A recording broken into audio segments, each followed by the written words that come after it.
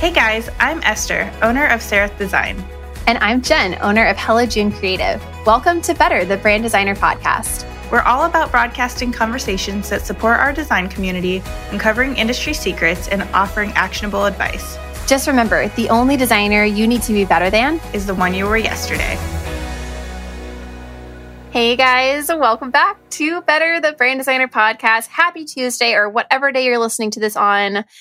Me and Esther are back with just a solo Jen Essie episode. Woo-hoo. We love our solo time. I'm so happy to be back with you. It has been, every time we don't talk for like 1 week, I'm like, wait, what's happening in Jen's life?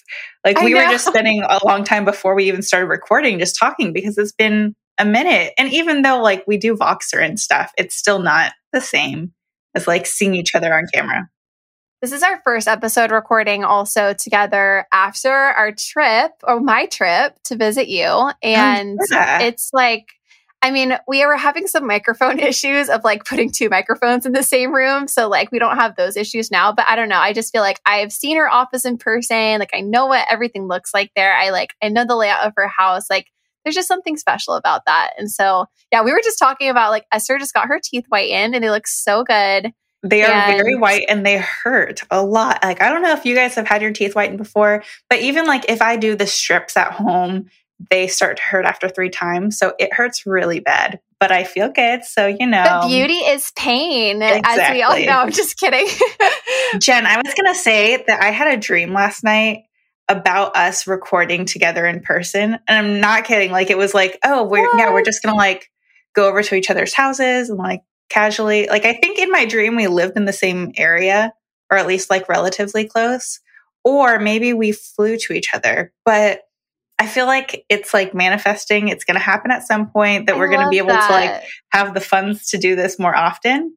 And I may be coming to Orlando soon. So woohoo! So many episodes being recorded in person. Well, you know, when I'm manifesting like us being acquired by like a larger production company, we get to like drive into the city and like record in their like recording studio. Like I feel like I listen to some podcasts that like are owned by media companies, and then it's like, wow, they're like, oh, going into the office today. Hey, we're at the like headquarters, you know, it's like, oh wow. Yeah. I'm just sitting here. I love where we're at now. I feel like this is all part of the process, and this is just part of our little evolution. And it's going to be interesting looking back in a couple of years. I mean, we've already made so much progress in our own lives, in our own business since I met you. So it's just really cool to see how things progress, and I love it. I love you. We're getting better season by season. I love you too. Love this moment. Okay, guys, intro question time.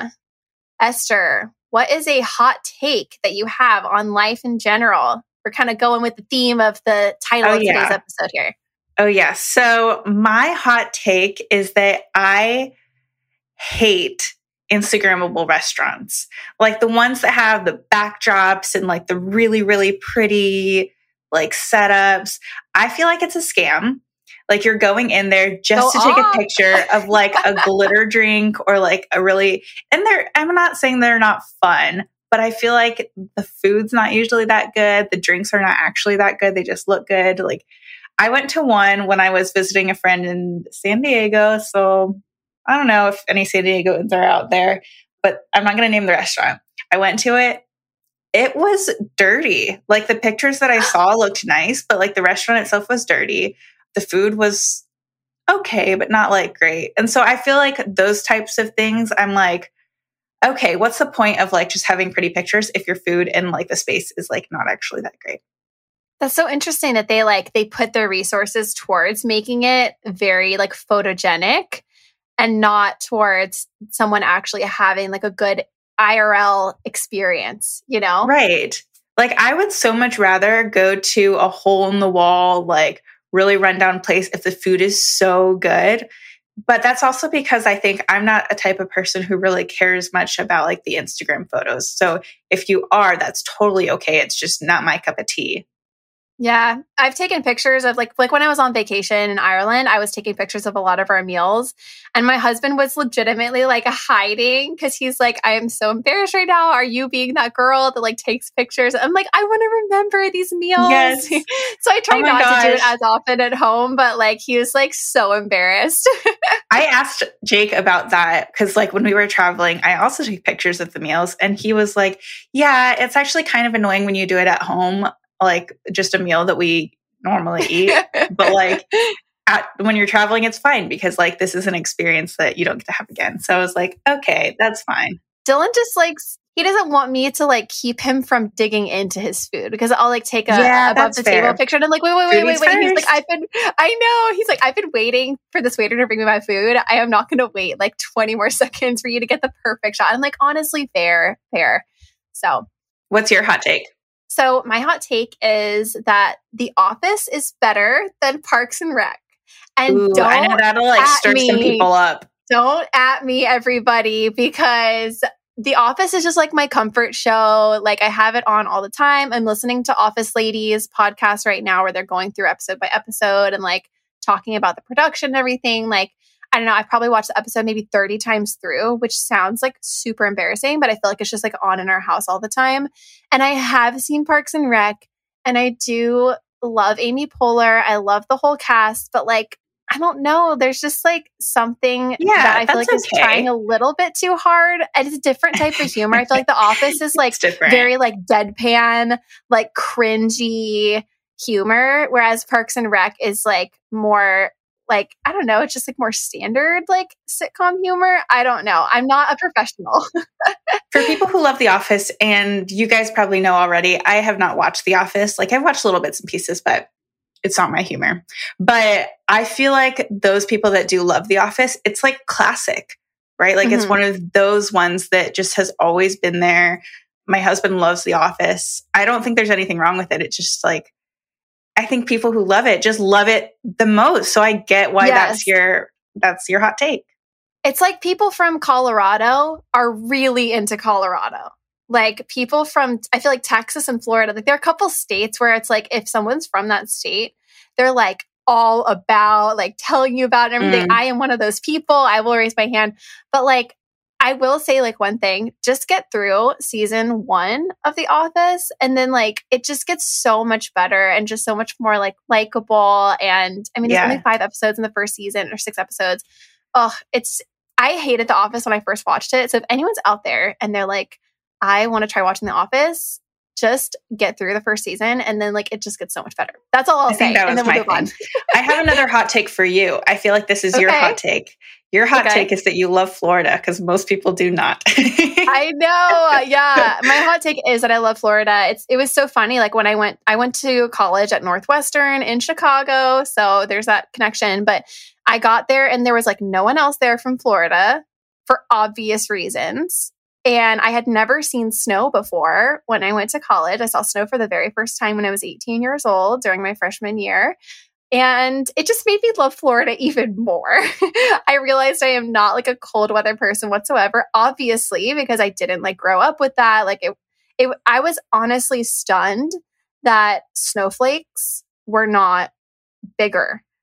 Like I thought that like I didn't know that they were like microscopic basically. Like, and like, I don't know like what was in my head, but I was very surprised that like, that's hilarious. I just thought I would be able to like look at them at least like tiny on my hand or something, but like you can't see them; they melt right away. No, you cannot. So there's my little moment from freshman year. But I ran outside in shorts, and my friends were like, "Jen, get back in here! It's freaking freezing outside. It's snowing." And I was like, "Snow angels!" And of course, there's like no snow on the ground when it first snows. But after that moment, I was like, can't be me. But I soldiered through, and then I went to live in New York City for a year too. So yeah, and now you're back for good. Like you're not going to be on the cold. I am. Yeah, 100%.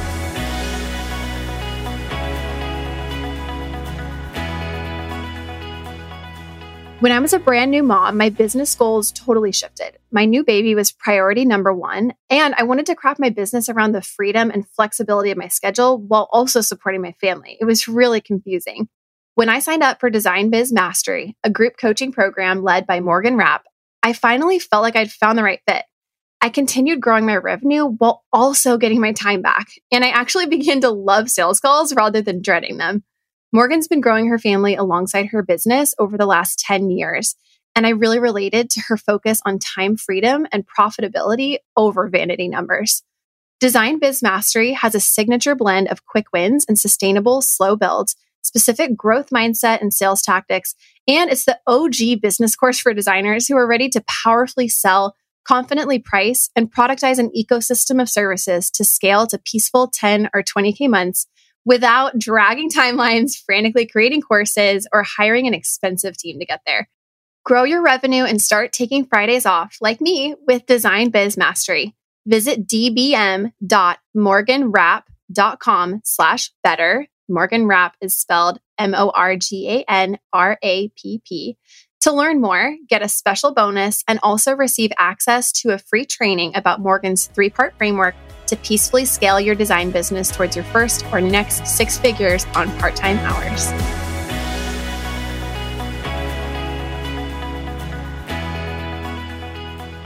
Okay, so hot takes on running a design business.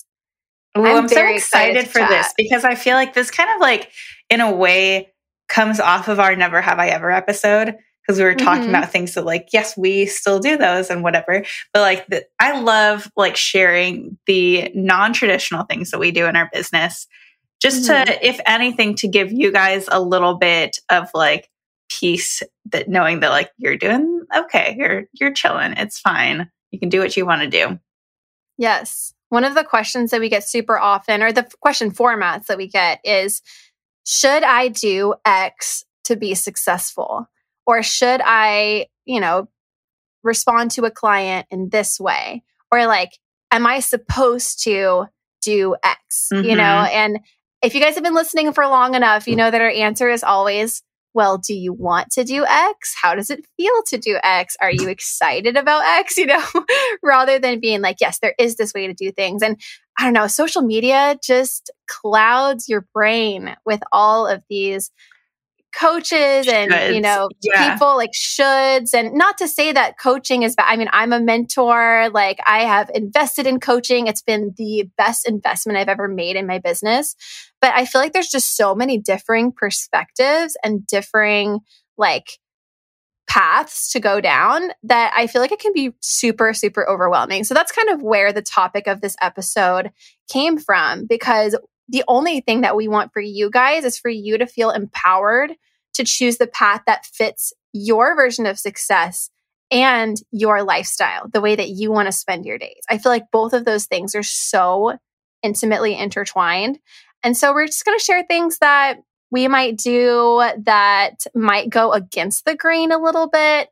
But if you disagree, then that's great. I think that everyone should have a little bit of a different way of approaching things. Yeah. And you kind of just have to try things out to like figure out what works best. Yeah. And I think some of these hot takes too are like hot takes for one of us and might not be for the other too. So we'll just kind of like go through and see what we think and just have like a fun dialogue about it. Yeah. And there might be ones that we completely disagree with each other on. And like, I'm looking forward to that because that's kind of the whole point, So, awesome. We just have like this little bulleted list here, and we can just go through and chit chat about them. Some of them we'll have more to say about than others, and that'll be our episode. So super chill. So the first one we have is that you can give as many rounds of revisions as you want. What are your thoughts on that? Yeah. So I wrote this one down because I was feeling really guilty if I had to give a client an additional round outside of the scope that we originally agreed on. If I felt like I had done everything that I could to do the brand strategy and do the questionnaire and do the call and like the creative direction and everything.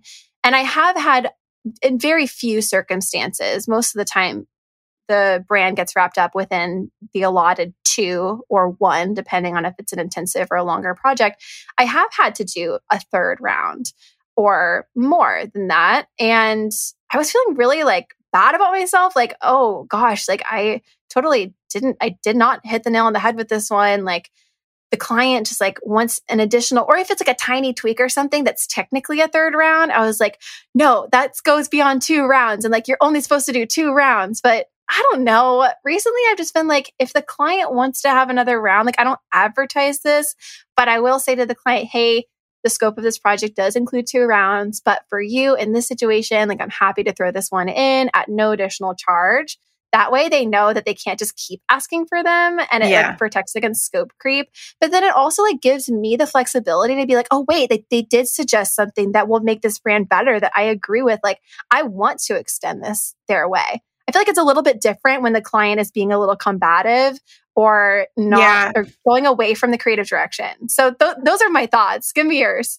Yeah, I feel like there's a little bit of a balance there. Like it's kind of a little dance with your client to kind of understand where it's okay to give extra. So I have in my contracts, and also I put it in my proposal just so that they know, I do have a 2-round max, technically. But do I ever really fully follow that? Not really. I try to do it as best as I can. Like in my Notion portal, my client portal, I have these very specific, like, here's your first round, here's your second round. And that's helped me a lot because they see very clearly. But if there is like a little bit of addition, I'll likely just do it because I don't feel like unless it's like, I completely hate this and you're restarting. That to me is way worth my time to get paid for it. So then I'll charge for an additional round. But again, I've never had to do that, although I should have in a few instances. I do think there is not unlimited rounds of revisions, but it just depends on the exact thing. So like if they want to change up the colors just slightly, they want it to be a little bit more saturated. To me, that takes like not any time. So I'm like, yeah, for sure, I'll do that. Or if they're like, oh, I just want all of the text to be like slightly bigger, or like if it comes down to copywriting and they just want the text to flow a little bit better, then to me, that additional round is okay. But if it's a full, like, whole page of all of these revisions we're doing, that's when I'm like, all right, we need to rethink this a little bit. So, yes, and. Yeah, 100%. It's kind of like I play it by ear, and that's what I'm going to say about almost every single one of these is like, if you want to, do it. If you don't want to, don't do it. But like, don't feel guilty about breaking your own rules. Like I kind of put that as a bullet on the next one, is that like, as long as you have rules, I think that like it's well within your power to decide to break them, and tell your client too, like, hey, I don't usually do this, but for you, like I'm going to extend this your way, because that makes them feel really seen and heard and like taken care of. And it allows you to still stick to your boundary of like, hey, this is an exception to the rule, but I'm making an exception for you because of XYZ reason. I think that's a great way to just provide good customer service to people.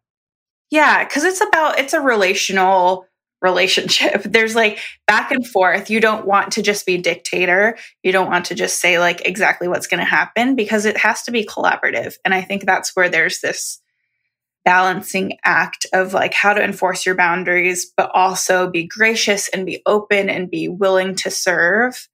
And yeah, like you said, there's no right way to do it.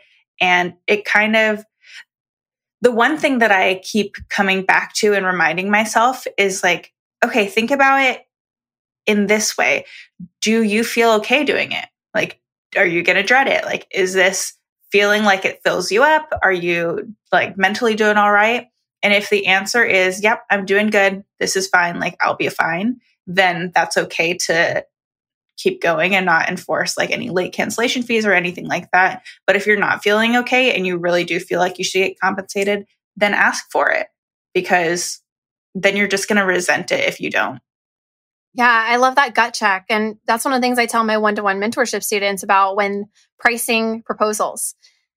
What do you feel like in your gut when you see that number with those deliverables? Are you feeling already burned out? Like, are you feeling like you're dreading the beginning of this project? Like, are you like, oh, this is going to take forever, or this is not enough time, or whatever it is? It's like, bump it up $1,000, like you have to intuitively price sometimes. I mean, maybe not have to, but like you can use your intuition to look at something. You're like, does this feel like it's valuable for me? Is this going to compensate me for the number of hours that I'm going to take? And I think that this applies to all of these also. Yeah, exactly.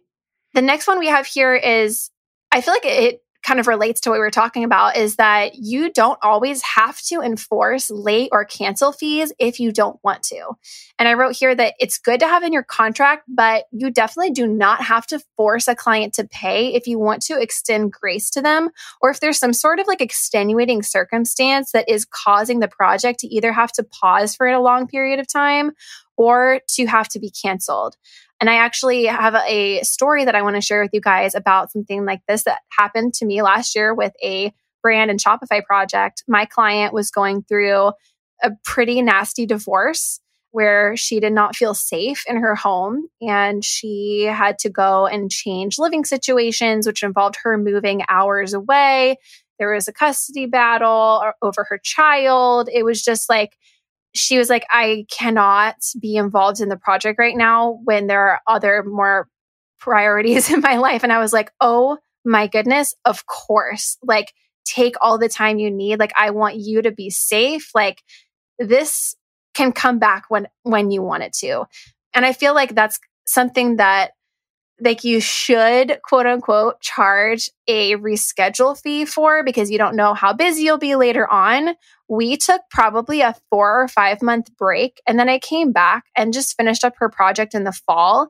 I was a little overbooked at the time. And so like, it would have been great to charge a fee, but like in that circumstance, I was like, I am not charging this poor woman a fee. Like, we were good friends by that time because we'd been working together for a while. And, I just really wanted her to be able to work on the project with me from a place of personal safety, like at the minimum, and we came back together. And, once she was on her feet again and feeling good, like physically, mentally, like, we finished the project and launched, and it's amazing. And she's doing great now. So I think that those situations, you really have to decide, like, in your gut, what feels good, and it's hard when the pause has to come out of some sort of like tragic situation like that.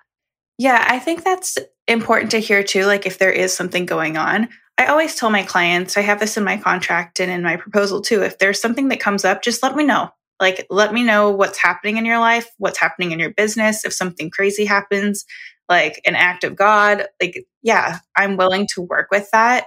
But if it's somebody who maybe they could be going through that, but they just don't tell you until 5 months later, that really grinds my gears a bit. Yeah. I'm like, that's okay, I'm sorry. Different. Like, I totally understand you're going through that, but you did not let me know. And so therefore we do need to charge for it. But to your point, like, I think there is an ability to choose when you want to enforce things. And it doesn't have to be right away. It doesn't have to even happen at all. But if it's the client, like, not getting you assets on time because they just like don't have their stuff together, like, I feel like that's a good situation to be like, hey, I want you to be able to avoid this late fee. If you can get your copy to me by end of day tomorrow, I'll waive it. And then if they like don't do it, then that's a great opportunity to charge the late fee, because like, you gave them a lot of advance notice. It wasn't just hidden in your contract. You notified them, you gave them a good opportunity to do things. And, if everyone's okay and they just didn't get to it, then it's like, you have to respect your time. And I think that's a good situation to charge a late fee. I also think of it in not a mean way. You're not charging them a fee to just charge them a fee. It's not a greedy way of like, oh, I just want that extra money, so I'm going to charge them a fee. No, it's actually a punishment. And I say that in not like a parental way or like our traditional sense of punishment, but it's a punishment in that you have to get docked a little bit if you don't follow these certain guidelines. That's kind of being an adult, being a responsible human being, and like respecting other people's time. So the punishment comes out of like, oh, yep, you didn't like treat me the way that I need to be treated. And therefore next time there won't be that happening again. Right, because you have other projects going on. Like, we're booking other things. Even if you don't have projects lined up, you still need to be able to give prospective clients accurate start dates for their next project. Yeah. And so you can't do that if you don't know when the other project's going to wrap up. Have you ever charged somebody a late fee on a payment? Like you've already finished a project or whatever, and they just haven't paid? No, I never have, because I have actually never had a situation, and this is like very rare, where a client has not paid their invoice. I was going to say the same thing for me. I don't think I've ever had a client not pay. Like I've had to remind people a couple of times, but usually it's like, oh my goodness, I missed this. I'm going to pay it right away. And then they just pay it. Yeah. So I've never had to incur a late fee. I think I've had like clients be late like a weekly, and I'm like, it's not that big of a deal for me. Yeah. I've never had anything like too late where I'm physically like worrying about the money coming in. Mm-hmm. I was just curious if you had, because I know some people have a lot of issues with that. I've heard a lot of stories. Yeah. I require my people to pay their 50% upfront before the project starts, and then the 50% before I provide them with any assets. So that's always the incentive of like, you don't get your stuff until it's paid. So I've never had any issue with it either. Yeah. I usually do. I've just been doing monthly. If it takes 6 weeks, then it'll be like the Friday after I send the proposal, that's the deposit. And then whatever the first of the next month is, even if it's a month away from the end of the project, I just like having the project being paid in full prior to wrapping anything up. And I've never had anyone push back on that. I think clients like knowing that their payment is always going to be due at the beginning of the month, just because like that's when their rent is due. That's when their other bills are due. I feel like it's just easy for people. Yeah. Do you believe that you can show multiple directions or concepts to a client if you want to? Yes, I definitely think that you can break the one concept method rule if you want to, as long as you go about it in a way that informs the client from the beginning what your intentions are, or if you have set out the one concept method in the beginning and then you're really torn between two directions and you want to show both to the client and you feel like you have a good relationship with them, you don't feel like that will put a burden on them to choose or anything like that. I think it's totally okay to be like, you know what? I do the one concept method. So I'm saying, hey, here's the boundary, but this is an exception. I actually have 2 different concepts or 2 different mood boards or 2 different color palettes or whatever that looks like for you.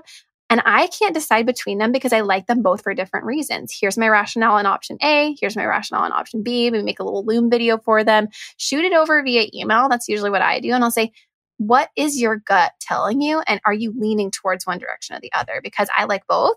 One thing I will never do is I will never send anything that I don't like, hoping that the client will pick something else. And we talked about this in our one concept method episode, which you can go back and listen to from season 5. But yeah, I think it's totally okay to show multiple concepts, even if you originally told the client that you were going to do the one concept method. What I think you should avoid is if you told the client you were going to do multiple concepts and then switching to the one concept method in the middle. Yeah, that's fair. Stick to what you say. Stick to what you say. I have a counter hot take. I actually think that, I am a huge advocate of the one concept method, and I'm not going to like be mad at you if you use multiple, because I know a lot of big agencies do that as well. Like agencies that I was part of did a lot of different concepts. So there's nothing wrong with using that, but I personally am a huge advocate of the one concept method. And I don't think that showing people 2 different options is a great idea, because generally from my experience, they like different aspects of different things. So then you end up creating a third concept that's merging the 2. And then you have this Frankenstein at the end. And it's not like what you envisioned at all. And it ends up not being as good as either one of those options. So my thought on that is that you may have 2 options, but internally your gut knows which one is better and which one is more aligned to the client. So that's my thought. And I know, like, you, again, like we said, you can do whatever you want, but I think that there's value in like your own intuition, and you are hired as the designer for a reason. You have the skill set and the mind to be able to choose, and you can like go to your designer friends and ask them for opinions on the 2 different concepts. But I think that presenting a client with one and really showcasing like this is the best solution for you is the best option. You know, I agree with that. So it's like, I think it depends on the circumstance, you know, like I think that most of the time, like I don't want to say like you're right. I want to say like most of the time, the one concept method rules. But I don't know. I just like, I have heard about people doing multiple mood boards. I don't really do this that often, but I have heard about people doing multiple different mood boards. But I don't know. I like what you said, that like show it to your designer friends first. Yeah. Be like, hey, I what used is to your do gut multiple saying? mood boards. I used to do multiple concepts if I just didn't have the right one or felt like I didn't have the right one. Yeah. I just, from my learnings, it doesn't pan out how I want it to. They don't actually choose one or the other. I like that. Hey, this is good. This is good. This is our hot takes episode. Yeah, that's fine. We can have different opinions too. I'm curious what you guys think. If you have, I know. I want to know if you guys opinions. Agree or disagree. I know a lot of people are not in the one concept method camp, so that's okay too. I just love it. Yeah, we love it. Go back and listen to we have 2 different one concept method episodes. It's not less work. It's actually, I would say, the same amount of work. You just have to be more confident in yourself. Yes. Maybe when you're starting out, that's where you can be a little bit more flexible with the one concept method. And especially if you're still honing your creative intuition and you do want to have the client's input. But just like Esther said, like we're, a little bit further on in our design journeys. And once you're like, no, I feel like I can relate to my intuition a little bit more, I can feel those intuitive nudges, then like maybe you do that a little bit less. Yeah. Trial and error. Test it out. Yeah. Report back, please. Yes. Okay, next hot take. You can show your client your art boards or even design live for them on a call if you feel like they'd be open to that and not overwhelmed. I am curious to hear your initial gut reaction to this, Esther, because I think I've talked about this a little bit before. Yeah, you've talked about this. I do this. So that's my hot take. So you may disagree with me. I disagree. I think that it overwhelms the client and it overwhelms me. I like to be in my own headspace. I like to have the time that I need to like think through things. So I really don't feel comfortable sharing my artboard with a client, especially because they might see something that they like, but like that was actually something that I worked on a while back. And that's not actually something I want to share. It kind of, to me, goes to the, you don't share anything that you don't actually like. And an artboard is a sacred space. It's like your digital sketch pad. And I personally would not open that up. Also because like I was saying that it overwhelms the client. I think that they don't know what's happening. And so we as designers can move pretty quickly to in an artboard as well. And then they're like, wait, what happened? Where'd that go? What happened there? And like, can you try this? And can you try that? And it gets to be like, okay, chill out. You don't actually know what you're thinking. And I say this from like, I've never actually done that, but internally, I feel really You're like, no, don't. anxious thinking about sharing my artboard. But I know you have done that and it worked well for you. So I'd love to hear more about like what your experience was and why you feel like you would want to continue that in the future. Yeah. So, I mean, this is it's not part of my regular process. This is kind of one of those extenuating circumstances situations where the client just like wasn't vibing with like the concept that I was showing them. And I just felt like better about getting on a call. Like I'm definitely a hop on the call type of person. As much as I'm like, oh, I want to keep my schedule really clean and not have a lot of calls. I feel like in those types of situations, and like we need to talk face to face. Like I just like want to talk with you and, maybe go and review the mood board and stuff like that. I might not show them like the whole mood board and then like zoom in on one specific spot. I'll just like have one section of it where I'm like, hey, here's some like different directions that I'm thinking. And like, what do you think of this border versus this border? Like maybe getting a little bit more granular with it. That's what I did, when I did show like my artboards to the client, like on a live call. I was like, and I also asked her permission first. I said, hey, like one thing that I think might help here, because we were kind of going back and forth. I was sketching on my sketch pad and like showing her on like the video. And I was like, would you mind if I opened up my artboards and like you took a peek into that? Like, would you find that really overwhelming or would you find that fun? And she was a fine artist. So she was creative, like, okay, Jen, that's a different situation. I know. I should have opened with that. But like, I don't know. I work with a lot of creative service-based businesses, like interior designers, fine artists. Like I was telling Esther earlier, I just had a consultation with like a florist. Like I feel like they have good understanding of color theory already. Like they work in the creative fields. Like they understand like mood boards and presentations. And I don't know, I just feel like they get it. Like if I was working with like a finance expert, probably wouldn't be opening up my mood boards for them. So read the room. Okay. See, that's where I think I was going of like, my clients don't tend to be other creatives, unless like I've worked with videographers a lot or like video studios, and that's different. But I don't know. If it's like a creative, that might change it a little bit. Sometimes creatives are harder to work with. No, I think for me, I still would say no. That's okay. Yeah. My MO would be to ask some really hard-hitting questions of why do you feel like this does not fit? Like, is there other styles that you are hoping to explore? And then kind of see from there. Because if they say like, well, I want it to be chunky and I want it to be bold, but also I really want it to be like minimal. And it's like, okay, wait, there's all these different ideas. And if we were on my live art board, it would just, there'd be too much happening. And also I think I like to take some time to like think through what they had vocally said and then compile my thoughts together. But again, to your point, I think it depends. Yeah. This is a good hot take though. It is. Yeah. No, I'm glad that like we have different perspectives too, because like this is not the Jen show or the Esther show. And even if you guys are sitting here listening, like, I can't believe that Jen would open up her art boards. What is that girl doing? Like, that's fine. You know, like I was saying, don't at me earlier on, but if you want to DM me, you can totally DM me. We can chat about it. We can do it in the Facebook group too. That would be fun to like, you know, post some hot takes and see what people agree and disagree kindly. Well, also here's like a thought that I just had too. It's kind of like, and I'm not like saying that you are a caricature artist, but you know how like a caricature artist, they'll sit on the side and like they'll be doing it live so people can actually see what's happening. Mm-hmm. When that goes on though, the person who's getting drawn or the person who's receiving the services don't get like a say on what's happening.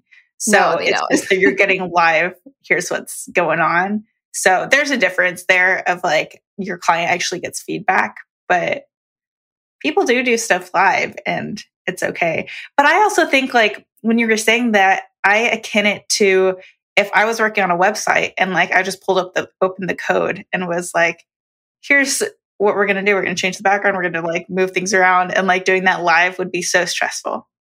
Right. Because like, what if you like, I don't know. We had our live Figma call with Leia, and she was a little bit like, it's hard to do this in front of 100 people. So I think that it's up to you. Yes. Do what you want. I don't think there's anything wrong with you doing it. I just don't want to do it. No, that is totally okay. Same for you guys. Okay, next hot take is that you don't have to outsource development. You can partner with developers side by side. You can hand off a project to a developer. So literal two completely separate projects. The client has 2 contracts, 2 invoices, or you can develop yourself. And this one's a little bit less of a hot take and more of a like permission slip for you guys, because I feel like, I don't know, in the agency world, there's definitely like devoted web designers and like UX strategists, and like it's very segmented. But I feel like as you get smaller and smaller into more of the boutique space, like me and Esther, and probably a lot of you guys listening, I feel like you can kind of break those rules and make them look however you want. And I know that Esther and I do things differently. You guys know that Esther loves to code and has a lot more coding skills than I do. I do not love to code, and I have experimented with how to, I don't know, how to offer website development services when it's not a service that like I really love or am very good at. So I have subcontracted developers, which has worked out great. And one thing that I'm experimenting with literally right now, I have an active project right now. I am partnering with my friend Jen from Genuine Creative. She's a Shopify developer. And I did the branding, and I'm currently working on the website design in Figma. And my client has a separate contract with Jen in her studio where Jen is going to be taking my mock-ups and developing them out. That way, the client gets to interface directly with the developer for the development portion of the process. And Jen gets to use her own process for asset collection and organization and tracking the different client phases and launch and doing videos and trainings and stuff like that. I get to stay in my zone of genius. Jen gets to stay in her zone of genius, and the client gets both of us We just split the project 50-50. We're doing 2 separate contracts, 2 separate invoices. And I could not feel better about handling things that way. So I just wanted to share that with you guys. I was like, I like that. It just feels better because then like I'm not like under stress if something breaks and I don't know how to fix it, you know? Right. But that's what Jen does. Like she can get into Liquid, she can write code, like she knows what's going on. She could also do the brand design and the web design because she's just so multi-talented. But I don't know, it just like, it feels like I kind of have a little bit of a dream team going, and like we're CC'd on multiple emails. We get on co-calls together. We're having like a web development handoff call with the client, with the 3 of us. So I've just been really liking experimenting with that. And you guys know that really I do development on Showit myself as well, which I like because then I can get really intricate with the spacing and I don't have to like pepper a developer with feedback. Yeah. I had actually not heard of that style or that format before, and it's really intriguing to me. I mean, I fully agree with this statement that you can outsource in whatever way you want for development. And like for me, I have a developer that I use. I contract him, so I don't do what you do, but maybe that could be interesting in the future for him. Yeah, they're just more complex projects that I feel like are outside the realm of your capabilities, because I feel like you subcontract, like you could do it yourself, but like it's just nice to have the support of someone. Maybe he can do it faster. Maybe he has different ideas about how to structure certain pieces of code, but I don't know, it just feels good. Yeah, that's true. Yeah. But I also like the point where you said you can develop it yourself if you want to. So that's something that I've been leaning into as well. Of I have my developer and he is amazing and incredible and he's fast and he is efficient and he like sets things up really well. But sometimes I just want to do it myself, especially for like the projects that are less intensive, because I feel like when I don't do a project in a while, I lose some of that like agility. And it's like if you don't speak a language for a while, you lose it a little bit. So I like to do it probably like 1/3 of the time. I like that. And I like the language metaphor because that's how coding feels. I was never really that great at learning a whole different language. That's like, why they call it a coding language. Yeah. Like, I don't know. I took French in high school and it was a struggle. I don't know. I love English so much. Like, I like being able to write. And I mean, I got a journalism degree. Like, it was always so frustrating to me, like not being able to have like the full vocabulary that I wanted to use. So maybe there's something there. Maybe that's why I don't really enjoy development or coding. But I mean, that's like another hot take is that like to run a successful design studio, you don't have to know how to code. You don't have to have both of those skills. There are lots of ways to be able to offer website development to clients at a high level and decide that you just want to stay on the design side of things. Or you can partner with a web designer.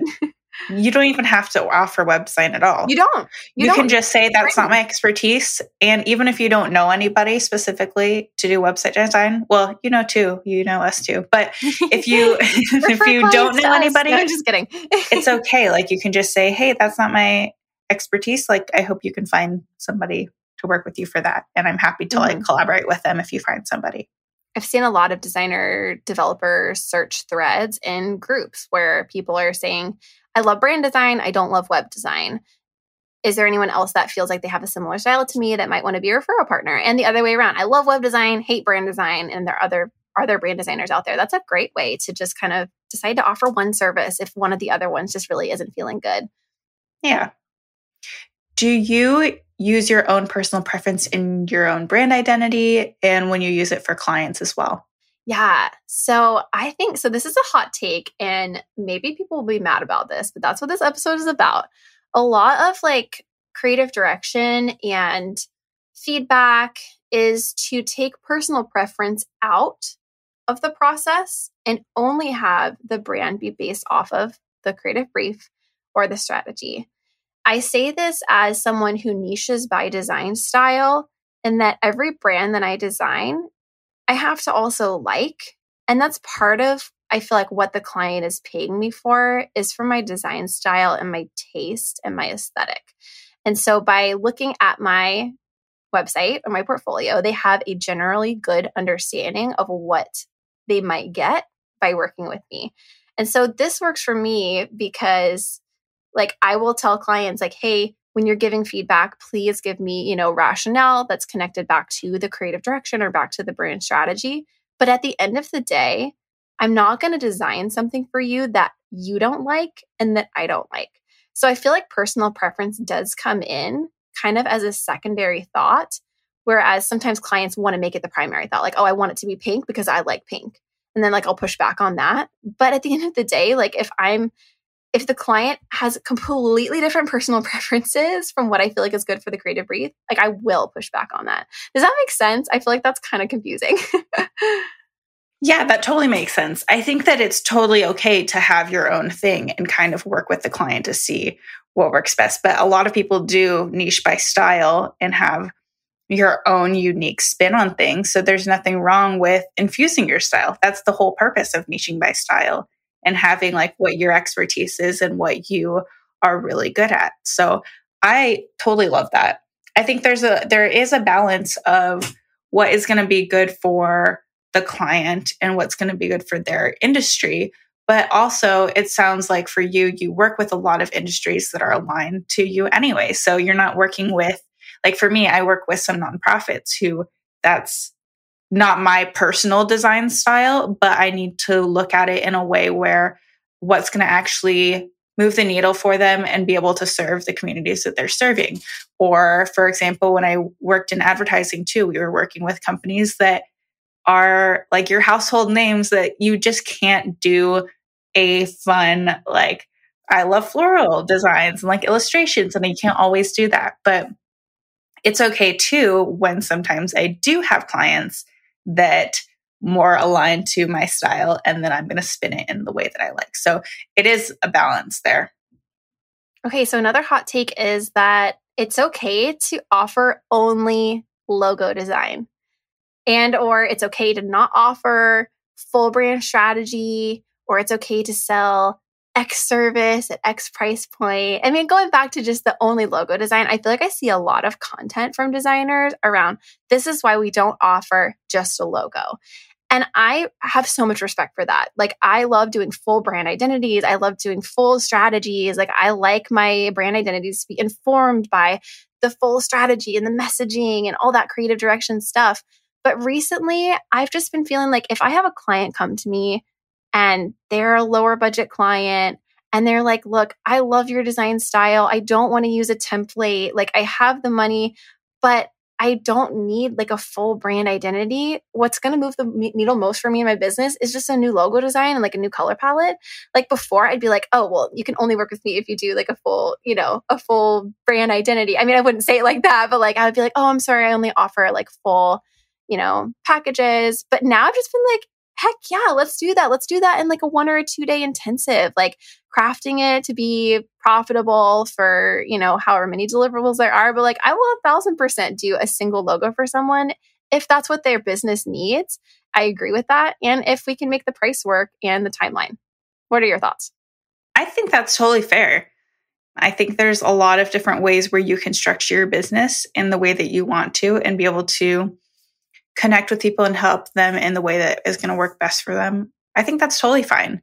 I also think that it's fine to not offer brand strategy too. Like if that's not your wheelhouse, you don't have to go as deep as some people do because that's what their expertise level is and what they want to do. Just do what you feel like is right in each certain circumstance. I know for me, sometimes I do a full branding and sometimes I do like a light branding, and it just depends on what I feel like is going to be beneficial for the client, what they want to spend their time on. And so, yeah, there's nothing wrong with playing and like changing things up as you go too. I think that's a big key thing to take away from any of our conversations is that as you grow as a brand designer, web designer, just a studio owner, you get to make changes in how you present yourself. You get to make changes in how you price your things and your services. And maybe later on, Jen will be like, nah, I'm done with doing logos one-off. And that's okay too. There's nothing wrong with doing one-off things in the same vein as there's nothing wrong with pricing hourly. I just don't recommend it. It's like, I don't think there's anything wrong with doing all of that. It's just not what I want to do.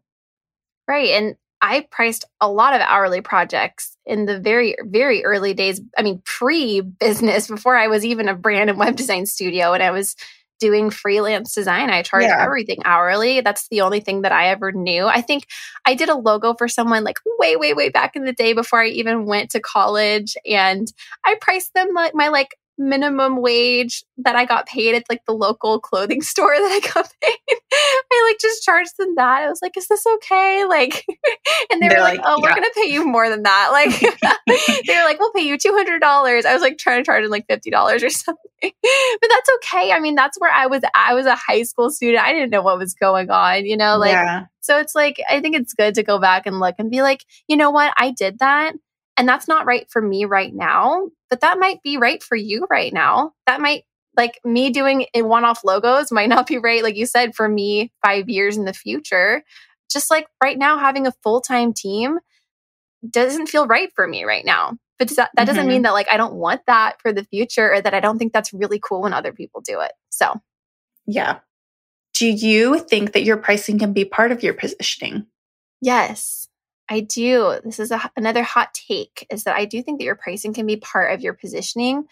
I don't always believe that clients always want to go with the cheapest like quote that they get. Like if I have clients who are looking at other designers, sometimes they're price shopping and they'll just go with the cheapest option. Like I've had clients tell me on calls, well, I got quoted for the same deliverables at a cheaper price. And in those situations, just say like, okay, you should go with the other designer because that, you know, what I quoted, like, I'm not trying to like pull one over on them by like charging a higher amount just to see if they'll say yes. You know, like that is legitimately the price for the deliverables that I say. And I can always remove the deliverables and go down in price or add and go up in price. But I just had a conversation with a prospective client where she was saying, I'm talking with other designers, but I'm not price shopping. I am looking for the right fit personally and style wise. And, you know, this other designer quoted me, I think she said 1,500, and I quoted her higher than that. And she said, you know what, like, she didn't give me like a yes, I'm going to book with you, or no, I'm not going to book with you, because I still think she has some other conversations. But I was like, I'm so glad that you're talking to other people because I want you to find someone who fits with you. And she was like, okay, well, this other designer that quoted me 1,400, like, I don't know, it just didn't feel like the right fit. Like, I think it might be a solution that's like a temporary solution. But I feel like if I want to make the investment, like I want to make it for the long term. And so I would probably just wait rather than investing that price just because it just didn't feel like the right fit. So I say all this to encourage anyone out there who's thinking that like, oh, if I raise my prices, then clients will just choose people who have cheaper pricing. And that's not always true. That's what I mean when I say pricing can be part of your positioning, is that like, this is a premium service. People know it's like a piece of it that goes into the way that people think about you, your brand. It's like, if your prices are higher, then they, you know, I don't want to say they will assume, but there's a piece of them that's like, okay, this is going to be a little bit of a higher quality service. Maybe this person has more experience. Maybe they're going to have a better client experience. Like maybe I'm going to get a solution that I'm not going to have to redo in a couple of years, you know? So that was a roundabout way of saying that. But what are your thoughts? No, I totally agree with all of that. I think, to your point, going into the conversation and just sharing with them your value and your pricing in a way that's just very clear and concise, and this is a matter of fact of what it is, that is really valuable, because at the end of the day, we do want what's best for our clients. At least I know Jen and I do. Like, I think that we want them to have the best output. We want them to also like know that they're financially stable enough to pay certain amounts, and they want to invest in their future. And so if they don't want to financially spend the amount that we are charging, then they can go elsewhere, and that's okay. And I think sometimes that's hard to remember and feel, because even a couple weeks ago, I had a client call that I thought was so good, and I quoted my price and she went another way. And I was talking to Jen about it, and Jen was like, well, that's okay. At least you know that your messaging is hitting the right kind of people. and they're inquiring about you. And at the end of the day, like if they're going to price shop, they're going to price shop. And it sucks to feel because you think, oh, if I had just gone down by a couple thousand, then like they would have booked me. But at the end of the day, like, would you actually be happy with that? Not really. I would have felt like, ugh, I should have just gone with what I wanted. Yeah. It's like more valuable for you not to take the project on than to bring your price down. And that's not always the situation. Sometimes you need cash through the door like yesterday to pay bills. And like, I mean, that's another hot take is that like, you want to lower your prices because you need to like make a sale. I think that's okay. No one knows what you're going through. And so like, I never want anyone to feel guilty or shameful about like charging less. Like, yes, you need to eat, you need to pay your bills, you know? So we should all be encouraging each other to charge what feels profitable and valuable for ourselves. But, you know, I think for this situation, it's like your time is going to be spent better, like having other discovery calls or working on other projects or pouring into your business or other things that you have going on, you know? So, okay. So our last hot take is that it is okay to not offer day rates or intensives if they don't really jive with your energy or your schedule or your lifestyle. This has been a conversation I've seen amongst designers recently where I know day rates are really hot topics and very popular and people talk about them a lot and they're so profitable. But I know some designers who just talk about them like, you know what? Day rates just really stress me out and they just don't work with like my like ideal work day. Like I can't focus for that long. I am one of those people. My full day rates are only 6 hours and I'm very upfront with my clients about that. I get started really early in the morning and then I'm still able to wrap up by 2 p.m., which is like my cutoff for work time because that's usually when Ryder's waking up from his nap and afternoon is mommy time. But I think it's totally okay to be like, you know what, that's for someone else, but I do not offer day rates. And I would prefer to just, you know, do a flat fee and then work on something over the course of a few weeks, especially depending on the life stage or what your schedule looks like. I think it would be pretty terrible if we were on this podcast and we said, you have to offer day rates. And I know. So this is less of a like hot take and more of another permission slip. Yeah. I think that you can do it if you want to test it out. I've tested it out. I don't particularly love them, but I don't hate them. Like I will still offer them if it feels right for the project, but they do take a lot of energy out of you. So by the end of the day, I need a whole day after that to fully rest. And so essentially you're spending 2 of your days. So it kind of is up to you how you want to play with it and see if it works for you. There's nothing wrong with offering them and there's nothing wrong with not offering them. If a client comes to you and wants that, then you can always send them to somebody else who does do that. You also can play with the way that you do it. Like Jen has her 6-hour days. You could do a 2-day intensive. You could do a week or 2 weeks. And that tends to be a little bit shorter than my projects tend to last like around 6 weeks, give or take. So it really depends on what you're offering and what you feel like you're able to do. I think this also goes back to like, if you're going to offer a logo design, like potentially you could do that in a day. But if you're doing a full branding, you might not be able to because you want to sit and think through things. Basically, this entire episode is like, do it if you want to, and then don't do it if you don't want to, which is literally the theme of every single episode that we do for you guys. But I'd love to know if you guys have any specific hot takes on either what we've shared or if you have other hot takes that you personally implement in your business. Just share with us on the Facebook group. You can be part of that, facebook.com/betterbranddesigner. And there's lots of people who would love to chat with you and hear those hot takes and kind of have a little friendly, kind debate about them. Keywords are friendly and kind. We keep our Facebook group very, very positive. It's all about building each other up. That's why it's fun to do hot takes. That's why it's hot takes and not my way or the highway. Yeah. Well, like you even heard, like Jen and I have some differing opinions, but we can at least like discuss them and see where we are each coming from. Because I respect, Jen, like the way that you run your business. I think it's incredible. And the feeling is mutual. Yeah, thank you. I also respect the way I run my business, so there's nothing wrong with either of them. Right.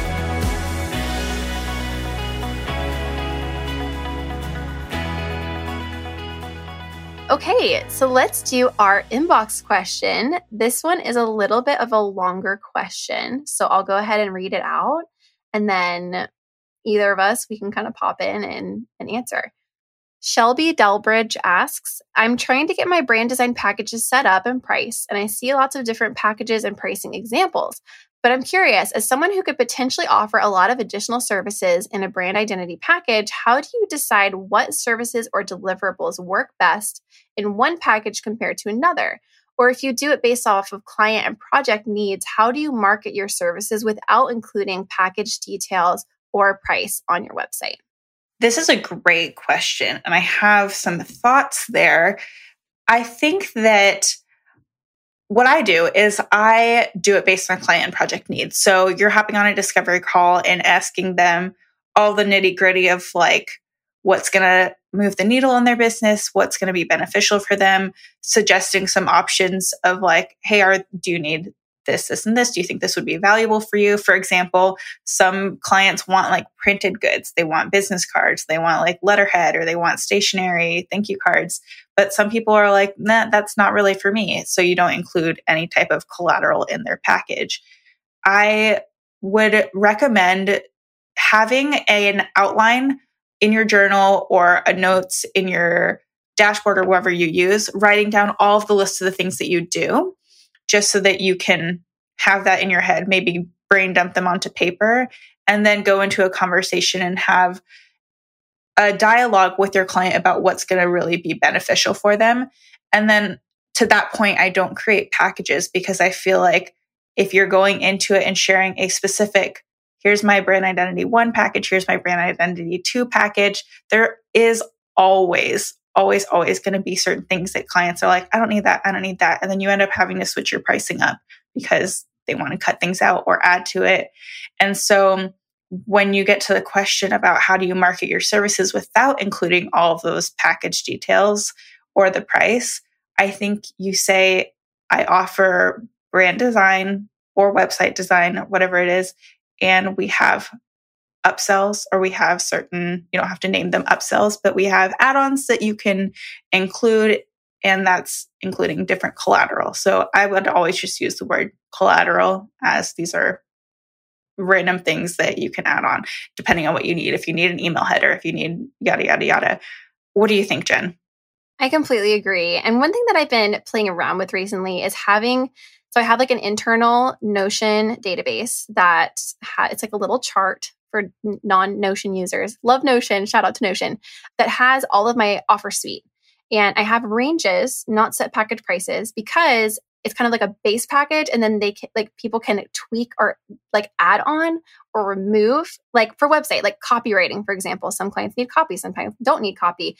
Copy makes a project more expensive, so it'll put that cost at the higher end of the range. Whereas if you don't need copy, the opposite is true. So I've liked having that open while I'm on sales calls. I don't ever share that with the client, but during the sales call, I usually will be able to tell based off of the questions that I ask the client, based off of the project needs, because I do the same thing that Esther does, what packages would be good fits for them. And then I run through some of those, I call them packages, but I say we can customize these depending on your budget and your needs. So it's kind of a good way to quickly breeze through deliverables and not spend too much time on those so that they can read through them later on the proposal.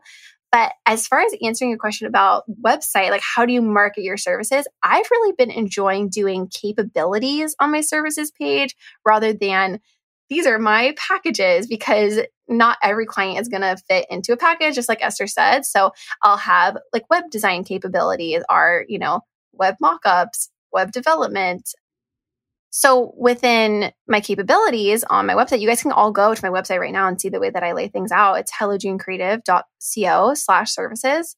Just has maybe just a couple things within each category under brand design, web design. I think copywriting as well. Like I'll do brand messaging. I'll do, I can offer like blog post writing through my copywriter that I white label for. But then that allows a client to see like, oh, here are the different things that they can do. And then I make it very, very clear in my messaging and my FAQ and in my inquiry response email that we do put together custom packages based off of the client and project needs, just like Esther said. Yeah. Another thing that I think would be a good exercise for you, Shelby, or any other listener who is curious about this would be to, like I said, write down every single item that you could potentially do. Write down also the bottom price that you would be willing to do that for. And then next to that, write down the price that you actually want to be doing that for. So for example, if it's, I like to say business card because I feel like that's easy. So if you feel like a business card is going to be maybe say $50 for like your standard business card, then I would feel comfortable like selling it actually at $150. And then you can have like those two ranges. So when I go onto a sales call, which we'll talk more about like these in future episodes as well, but then you can have like, okay, if I like mentally add together all the numbers while I'm on the call, then you can say your package is going to be around 3,000 to 4,000. I need to crunch the numbers and kind of get back to you. Then you can go back and go through all the numbers and see like what's going to actually fit together. And again, create the custom package. And another thing that my advice would be is don't actually outline exactly like line by line for the client. I say give them then a custom package of $4,250. That's your custom package. And you get XYZ and you list out the deliverables, but not like, oh, this is $300. This is $400. This is $1,000. Don't like separate it out because then they're going to see you as just transactional as opposed to like the expertise and compiling it together. Right. Because once you've done the brand identity, it doesn't take as much time to do the business card. But if someone was like, actually, nix the brand identity, I just want the business card, that would be a higher investment because you need to probably do some logo tweaks. You got to like figure out the typefaces, so in combination together, that's why I like to do all together. I do not line item anything out because I cannot actually put a price on those items because removing one from the package like might make it more difficult for me to do another one. Like if I do a welcome guide and then there's going to be like a pamphlet or some sort of other type of printed collateral, like I'm still going to have to do the design and InDesign first, and then I wouldn't be able to use what I'd already created. So I don't know. We could go way further into it, but it's a full package price. And also we are going to be doing an episode on your sales and proposal process. So that would be a good one to listen to because there's a lot of thoughts on like how to structure that and make certain packages or your whatever kits that you're putting together for your clients be more appealing than others, and really hitting into that sales psychology a little bit. In a sales psychology has like, it's a little bit loaded, but you're not trying to scam people. You're just trying to like get what you want in a respectable way. Right. Optimize and be human first and be authentic and all of those things. Yeah. So keep an eye out for the sales and proposal episode because that one will be really good. Yes. Amazing. Okay, this was a really, really fun one. I'm excited for you guys to hear. I'm like, I want to say like, I'm not nervous at all, but like, I'm like a little nervous to hear about like for people to hear my hot takes. But like Esther said, we're curious about your hot takes. Go on our Instagram post this week and go and comment those and have a friendly discussion in our Facebook group. Yeah. Before we hop off, I just wanted to remind you guys that we have an event coming up. We have our Patreon-only live quarterly Q&A call that's coming up on September 12th, 11 a.m. Eastern. And we'd love to have you guys there. This is a great place to, you can ask us about our hot takes. You can also ask us any random thing. You just have to become a patron to get that link. And we just love getting to meet with our patrons. Right now, it's still a small group, so we love having our intimate time together to get to know you guys and really hear from you and what you're going through. And you already know so much about us. Like, we don't want to talk about ourselves during this. We just really want to hear what's going on in your life and how we can support you.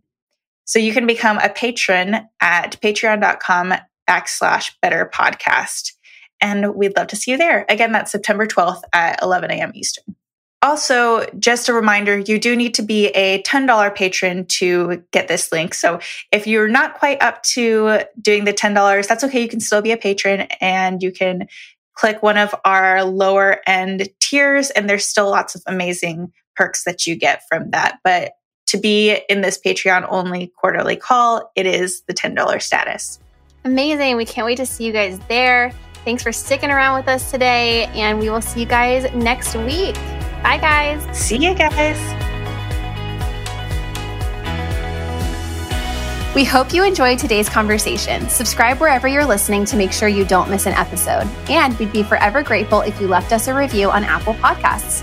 We bet you've got designer friends who'd enjoy it too, so share it with them. If you'd like to submit an inbox question for us to answer on air, or you want to get in contact with us directly, email us at inbox@betterbranddesigner.com.